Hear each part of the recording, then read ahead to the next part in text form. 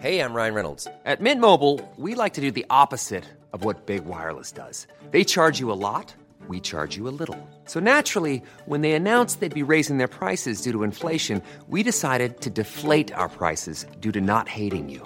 That's right. We're cutting the price of Mint Unlimited from $30 a month to just $15 a month. Give it a try at mintmobile.com/switch. $45 up front for 3 months plus taxes and fees. Promo rate for new customers for limited time. Unlimited more than 40 gigabytes per month. Slows full terms at mintmobile.com. Welcome back to Lantern Rouge Cycling Podcast for the final stage of the Vuelta, presented by Zwift. Now, this isn't the Vuelta recap. We'll do that in full tomorrow. This is purely the recap of stage 21. Not much to talk about, really. Although, much, much better, I think, than the sort of Tour de France Champs-Élysées stage for a number of reasons related to the riders. 96 kilometers long, and it's a little bit uphill, this finish. It's not perfectly flat. Of course, no categorized climbs. There is a bonus sprint with about 47 kilometers to go. And before the stage, Enric Mas was in fifth, I think, in the points classification, only a few points behind Evenepoel and Marc Soler. And so there's points, UCI points available for third in that competition. So we'll see what happens at that intermediate sprint. But before we get into it, a word on our show partner, Zwift. As you will have seen plastered across the internet, the Zwift Hub has been announced, available on October 3rd in the UK, Europe, North America. Make sure you check out Zwift.com or Zwift's YouTube channel, or indeed the third-party independent reviews from the various cycling tech people on YouTube, for example, to find out more information about the Zwift Hub, and in case or when it becomes available in more geographies, you'll be up to date on what I think is the most competitively priced trainer value for money proposition in the market. So go and check it out. Or indeed, if you want to try Zwift, if you already have a trainer, go to Zwift.com for your free 7-day trial. But the showman of the day, Benji. Sorry. There's a ceremony. Is there anything? I'll out myself. I wasn't watching. Is there anything of interest that happened in the ceremony? Obviously, they were celebrating the myth, the man, the legend, Vincenzo Nibali. Obviously, that's the name I'm going to pick out of the two. Out of Valverde and Nibali, both are being celebrated as their last Grand Tour stage here. So pretty cool to see that they've got this celebration going on for people that are retiring. Somewhat different to what Port and I think Dowsett had at the Tour of Britain, where their stages got cancelled, where they were supposed to retire. This is different for these riders. I think Valverde got to ride like an entire lap at the front of the race as well. Dennis did that as well. I don't know why, but that happened. Then the celebratory things where Quickstep takes a picture with Remco in the middle and so forth. But anyway, all that stuff aside, nobody crashed while celebrating at the back, so that's a win. And we didn't have severe crashes anyway. I think Craddock went down once, and that was mostly it for crashes for the day, so that's good. I think Nieuwenhuis as well at a certain point as well. But we came into the circuit. This is where it gets interesting. Let's be honest about it. This is where the tempo starts rising in the peloton, last 40, 50 kilometers, and we get a break of two. Luke Plapp, Australian NC. That jersey, I love it. Australian NC jersey is the best jersey in the peloton. There's nothing anyone can do about it. And I'm sure Patrick's surprised that I'm celebrating the Australian NC jersey like that. But hey, I guess I like the colors. Anyway, outside of that, Julius Johansson also in there. So two riders with, I think, track history, both in the breakaway here, both of them pretty fast on the flat if they put their minds to it. So they kept that up for a bit. They significantly opened up a gap until massive 30 seconds at its peak, I'm pretty sure. But that's basically it for the breakaway. They kept that up for a lot of the race. And is there anything else we can say about this race before we get to the sprint, or is that kind of it? Well, really just Mars, leapfrogging, winning the IS. That means he gets an extra 20 UCI points for Movistar. And that means Carlos Rodriguez didn't or leapfrog Aronsman. Yes. I don't think. Did he try? But we might have made a mistake, or I might have made a mistake by assuming that there's bonus seconds there. I'm not actually 100% sure if that intermediate sprint had bonus seconds in the first place. I think if it they does. did. Oh, okay. Well, then he missed out, I guess. Yeah. It says B on the LFR profile on okay. PCS, so it must be a bonus gate. Anyway, the circuit here is unlike the Tour de France circuit where they do the big loop around the Arc de Triomphe. They don't rub off as much speed. They're still pedaling through there. This has a number of hairpin, not corners, sorry. It's like a hot dog crit. It's like the Noosa crit. And then when I saw Luke Plapp doing well, I was like, of course he's doing well. It's like a Geelong Bay crit or a Noosa crit in the summer in Australia in the Australian National Champs jersey. So that's why the Australian National Champs jersey nearly won this race, and because he's got a big engine. But yeah, those corners, they rub off so much speed. The peloton has to brake so much and then kick out of it. Guys are literally almost unclipping at the back of the peloton in these corners. And they're both trackies, I think. And so they're in this praying mantis aero position. We ain't So snitching illegal. on it. I don't know. We ain't snitching on Luke Plapp on this point. Actually, this will go up. It's only if you put it on Twitter during the race, people get done afterwards. But I don't know. It's weird how, what's his name? Richardson got done for a slightly maybe worse position in Turkey or something last year for resting his forearms on the bars. They still got their hands semi-available to the hoods. I don't know. It's all a mess. And I'm announcing my retirement from something at the end of this podcast too. So stay tuned for that. But yeah, to wrap it up, Plapp and Johansson do really, really well. I think he's done a lot of race days this year, like his most for a long time, because he previously was doing Olympics and stuff. They get caught with 800 meters to go. Why is that important? Because Bike Exchange, Alpecin, and to Israel, other teams use their lead outs or riders. Like, I don't know who Israel were going for. Einhorn? Let me look. Goldstein. They were using their lead outs, Jumbo a little bit, Bora didn't have too many numbers, and UAE had a lot of numbers. They've been the strongest team of this third week. They have Oliveira, they have Soler. Apparently he said he was out on the piss until 4 a.m. last night. So maybe, like, he did a ripper lead out, so he should probably continue doing that if he wants to be. He could be a third last man. McNulty at Polance was pulling as well. How do you think, I don't know, where did Bex go, Benji? Do you think that's what it was? Do you think Plapp killed Bex and then Groves was left with no one in the last 800? I think so, because I swear with like 3.5 kilometers to go, we got to this U-turn. By the way, these U-turns in this parkour, I fucking hate these U-turns, but they did play a decent role into the final when it comes to the peloton versus break. Because like you said, the tempo is gone in the peloton. It's so stretched out after those U-turns, and it also takes more time for new domestiques to get to the front after these U-turns. And it also spends more time for these domestiques after these U-turns to get back to speed. Same with the riders in the breakaway, of course. Now, they almost got caught. I swear they were in the wheel of Plapp and Johansson with like 3.5 kilometers to go in one of the U-turns. But then Plapp came out of the corner better than the domestique in the peloton, and there was a gap again. And I think Johansson decided to attack on the right side of the road then, and Plapp followed, and the gap expanded a tiny bit again, and there was like 10, 15 meters again, 20 meters again. So after that U-turn that I mentioned, it's like it opened up again. So they kept that up until those 800 meters, and it's during that time that I saw, like, one by one these domestiques coming off the front, those domestiques in the peloton. And I think that's where the teams that were doing that work indeed got not necessarily sold. Like, they spent their energy, they spent their bickies, like you said back in the day. I say that now. That's one of my frequent phrases. But yeah, I think I agree, basically. That whole discussion point, just to make sure that you know that I agree with your take. It's like that, I think, for the domestiques in the peloton. But when it comes to the sprint itself, the preparation for it, the strongest team to me seemed like Trek had multiple riders still in the last kilometer, right? Yes and no. Like, I think UAE were in the front, and UAE were at the front in the stage Roglic crashed that Pedersen won. McNulty, these guys, okay, this isn't the Tour de France, even though the Tour de France, I mean, I might write a little primer on the death of the pure sprint train, but UAE have had a good lead out here.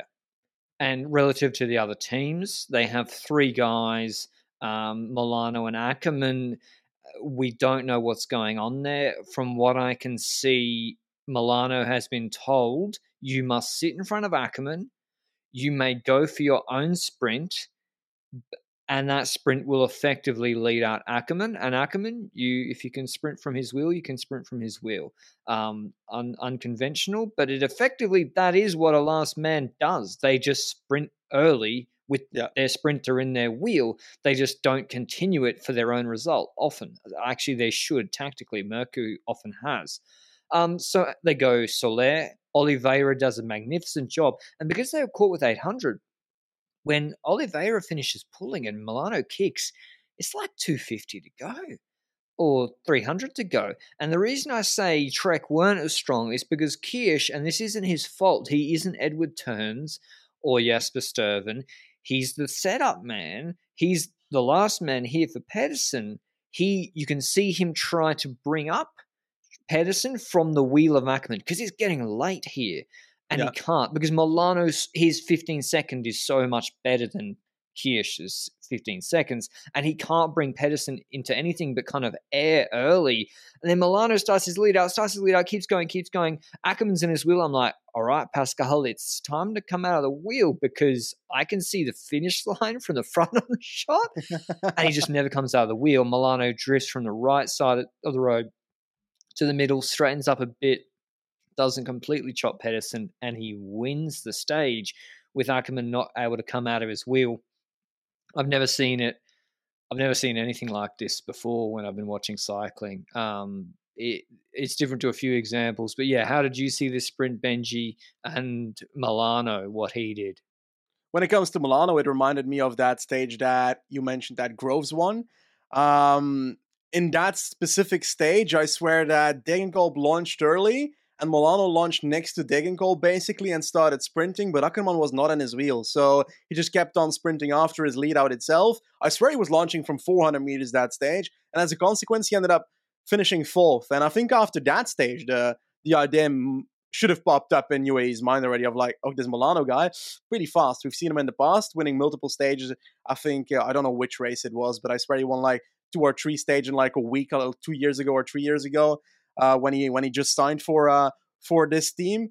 And yeah, it became clear that day already that Ackerman was badly at positioning, but I swear in this whole Grand Tour also didn't really pop out as much as we would have anticipated after that victory in Polonia, for example. Now today, Milano does his lead out and the sprint afterwards and holds off Ackerman and Pedersen on the other side. I will say though, 100%, Milano moves to the left and deviates towards Pedersen. And the only reason that it's not a dangerous situation is because Pedersen sees that and moves to the left as well. So just because Pedersen avoids the danger, the rule of the deviation rule cannot be applied, which is still an issue with the rule in my opinion, because yeah, like I think this is relegation worthy, moving like that on the road. Said I was announcing a retirement. I'm collecting my 30-year-old pension. I'm retiring from the relegation deviation police, at least for the rest of 2022. There's barely any races. Yeah, I know. It's a Tom Brady retirement. I'll be back. I'll do a holdout, leverage for some more money, and then I'll be back, or whatever, some better terms. I'll be back in 23. I can't fucking take it anymore. I just can't. Like, we've said it 1,000 times. It's what Benji said. Because Pedersen isn't quick enough, he doesn't nearly chop himself or crash, so Milan doesn't get relegated. Should we have guys be sprinting in straight lines and have rules that encourage them to do that? Yes, that way people don't get crashed. But yeah, I can't say it's a relegation. I just can't, because it would be inconsistent with the rest of the whole year. So yeah, but in our ideal world, it would be. Yeah, in an ideal world where the rules are applied evenly across the board, it is a relegation. But we've seen crazy relegations already this year. We've seen moments that are crazy that are not relegated. It's impossible to decide. Like, imagine if the rules didn't exist and you had to guess from the races where rules were applied what the rule was. I have no clue what the rule was. Oh, no, it's easy. No, that's easy. What? Was the guy going to win? Was it Buhani? Is he famous? Does he speak English? Is he popular? Do people pick it up in the media immediately on Twitter? And does he actually does he crash? That's a big factor. These are all very relevant to whether people get relegated. Not the actual, it's a tough one. Anyway, the bigger, I think, point is, should UAE have been sprinting for Milano all along? Like, this must be bittersweet for Ackerman. You literally got beaten by your lead-out man from his wheel. You couldn't get out of his wheel, and he won the sprint, and you're paid probably a lot more than him. That's got to be the most bittersweet team victory. I feel sorry for Ackerman. I think he's still in good shape, but this is tough. Yeah, like if I'm a sprinter and I see that my lead out is beating me twice in the span of a Grand Tour, I'm retiring, mate. Like, it's done. I can't handle this. Now, I don't want Ackerman to retire. He's done great things in the sport already. I remember that purple Ciclamino jersey in the Giro back in the day. I want them to continue that stuff, but this will be a hard day for him despite his teammate winning, and I hope that he takes a positive from it. And, like, there's worse sprinters in UAE. Like, they signed Hodge, and he hasn't done anything all year. I think he's been injured for quite a while, but he also wasn't going to do anything in the first place anyway. So, at least he was able to ride races this year. I think Ackerman he still won a stage at Bologna. Yeah. I just think Milano is probably good enough to be a sprinter himself. He just won the stage in Madrid going from a million miles out. I would split them out and get someone else as the lead out for Ackerman, because, to be honest, like I always say, Milano a little bit selfish, doing this and that. It's like, well, if you know you are this good and you think you have the talent and you're young, like, you should go for it yourself, especially if the guy is not Philipsen or Jakobsen cleaning it up. The only other example I remember from I was told in LR Discord before we recorded was of this happening, which was when I was but a mere child, was Steegman's in Tour de France Stage 2, finished in Ghent. We watched it before we started recording, because this is the only other time where almost the exact same thing happened, because Cavendish could have let Pozzato win in that Tirreno Adriatico stage, but that was because there was a crash, and he could have let him win. Here, in 2007 in the TDF, Bonin couldn't get out of your man's wheel on Quick Step, and it's almost exactly the same, and they went 1-2 with the lead-out man winning. Let us know down below, historians, if you know of any other comparable scenarios. The top 10 was Milano, Pedersen, Ackerman 3rd, Turnison, Van Poppel, Groves, Wright, Tamino 8th, Turner 9th, Bulens 10th, McClay 11th. Where's Tim Merlier? I'm going to stop answering that question at this point. Like, the guy's positioning was dog shit going into last kilometer. He was 30th wheel. The corner probably had an influence in it, but his position has been shit before sprints this entire Grand Tour. So it's just that he's not brought to the position that he needs to be in. He needs Ricard, and Ricard's not there, and that's the answer to everything. He needs Ricard, and he's not going to have him at Quick Step. So let's hope that Merlier has a Ricard person at Quick Step to fix his position before sprints, because otherwise it looks like it won't be a good day. What's wrong with Bert van Leeuwenberger? Bert will be the man. I'm not joking. He'll be Bert. Steimler's actually not too bad. Steimler's pretty good leader. Otherwise, we will wrap up all the jerseys, etc. tomorrow. Fashion analysis of all the, people there afterwards. I can't comment on. But yeah, it's good to see sunny in Madrid, nice warm conditions. Good to see everyone's partners there. The Quick Step team looked like they were having. It just is nice to see the guys happy after basically a month away, and then probably 2 months beforehand training away from their family, etc. Always nice to see. Otherwise, around the traps, there was, just quickly, also check out our podcast wrapping up the entirety of the Ceratizit Challenge by La Vuelta that we put up today. That was quite a good one, if I may say so myself. Otherwise, there was the GP de Fourmi, one of these 1.pro French races that put your hand up on the train or bus where you're listening if you knew that existed, where Lotto, Bike Exchange, Arkea, Alpes and Quickstep, Total, As You Deserve, Trek were all there, but very important for Bex and Lotto for points. Arnaud Delis, I understand, crashed, but apparently, according to the Lotto thing, not too serious, and Ewan Groenewegen, but I didn't watch it too closely, Benji. Groenewegen, you said he went from a million miles out. Yeah, he went for 1,000,000 miles out. It's like, I don't know the specific point this happened, but in the last kilometer with like 700-800 meters to go, there was this corner where Oliver Naesen was doing the lead out ahead of multiple Lotto riders, and Naesen took that corner, but took it wide, as in he went first to the right, the Lotto riders came around him, and then he went wide, so he kind of pushed riders off the wheel of Lotto, so they had to kind of sprint to get back to the wheel, and Groenewegen was on the left side of the road, so it got pushed even further. So because of that, after that, Groenewegen had to move up on that left side, and I swear he went with like 350 to 375 meters to go on the left side, while at the front of the race, we had Ewan being led out by the Buist, and the Buist perfect lead out in that sense, bringing Ewan to the spot that he needs to be in. But, well, I'm saying perfect lead out, but Ewan was left at the front quite early regardless. So Groenewegen came around Ewan after going from way earlier and basically sprinted in front of Ewan until Ewan came around again. And that's how the race was won by Caleb Ewan here at the finish line of GP for me. So, yeah, Ewan did what he needed to do. He didn't start sprinting like crazy after the Buist dropped him off a bit too early, but I think it was also because he noticed Groenewegen come up at that point. But yeah, UCI points, eh? That's a story of the day at this race, I'm guessing.